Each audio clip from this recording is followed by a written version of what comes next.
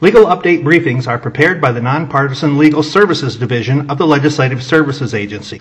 A legal update briefing is intended to inform legislators, legislative staff, and other persons interested in legislative matters of recent court decisions, attorney general opinions, regulatory actions, federal actions, and other occurrences of a legal nature that may be pertinent to the General Assembly's consideration of a topic.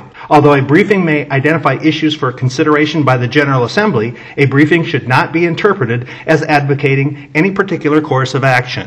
State Action Antitrust Immunity for Professional Licensing Boards, filed by the United States Supreme Court, February 25, 2015.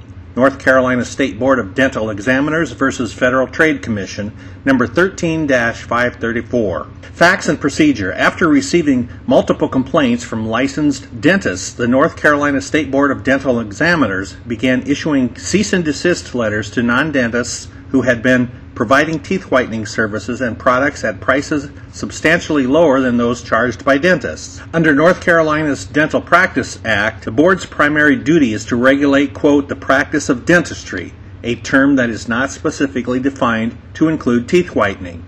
At the time of the case, 8 of the 10 dentists on the board earned substantial fees from teeth whitening services. The Federal Trade Commission, or FTC, filed an administrative complaint against the board alleging that the board's actions in preventing non-dentists from engaging in the practice of teeth whitening constituted an anti-competitive and unfair method of competition in violation of the Federal Trade Commission Act.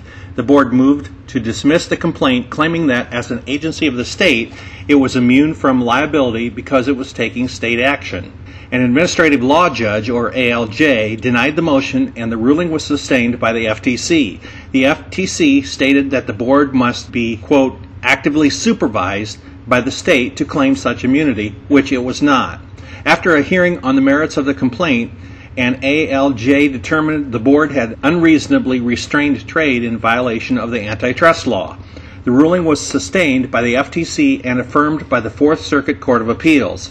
The United States Supreme Court granted certiorari. Issue: whether state professional licensing boards are entitled to state action immunity under federal antitrust law. Holding: the court held that the state board can only invoke state action antitrust immunity if it is subject to, quote, active supervision by the state.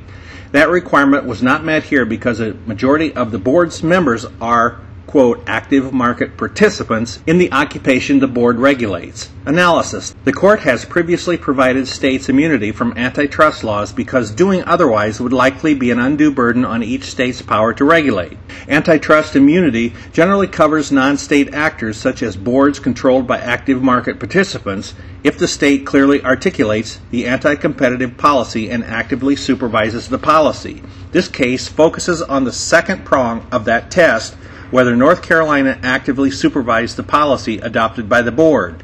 The court stated that even though the board is a state agency, quote, when a state empowers a group of active market participants to decide who can participate in its market and on what terms, the need for supervision is manifest, end quote.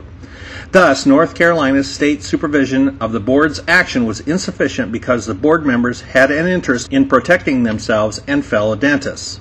Boards whose members are not, quote, active market participants may not need to meet the standards set forth in this case. In addition, the court identified 4 requirements of action state supervision. The supervisor must review the substance of each anti-competitive policy. The supervisor must have authority to modify or override the policy.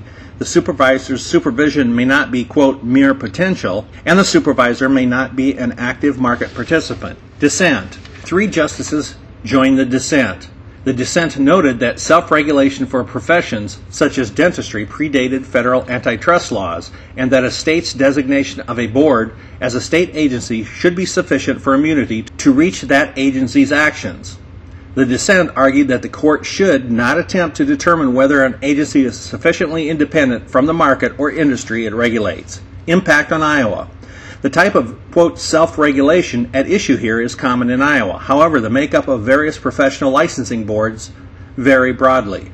The Iowa Department of Public Health's Bureau of Professional Licensure regulates 39 professions through 19 professional licensing boards. It is unclear whether DPH oversight would be considered, quote, active supervision, independent of a particular board sufficient to satisfy the court's standard in this case. Additionally, rulemaking by licensing boards in Iowa is subject to review by the Administrative Rules Review Committee, a committee of 10 legislators that may object to a rule or vote to delay the implementation of a rule so the full legislature may review the issue. The LSA monitor for this legal update is Tim Riley of the Legal Services Division of the Legislative Services Agency at 515-725-7354.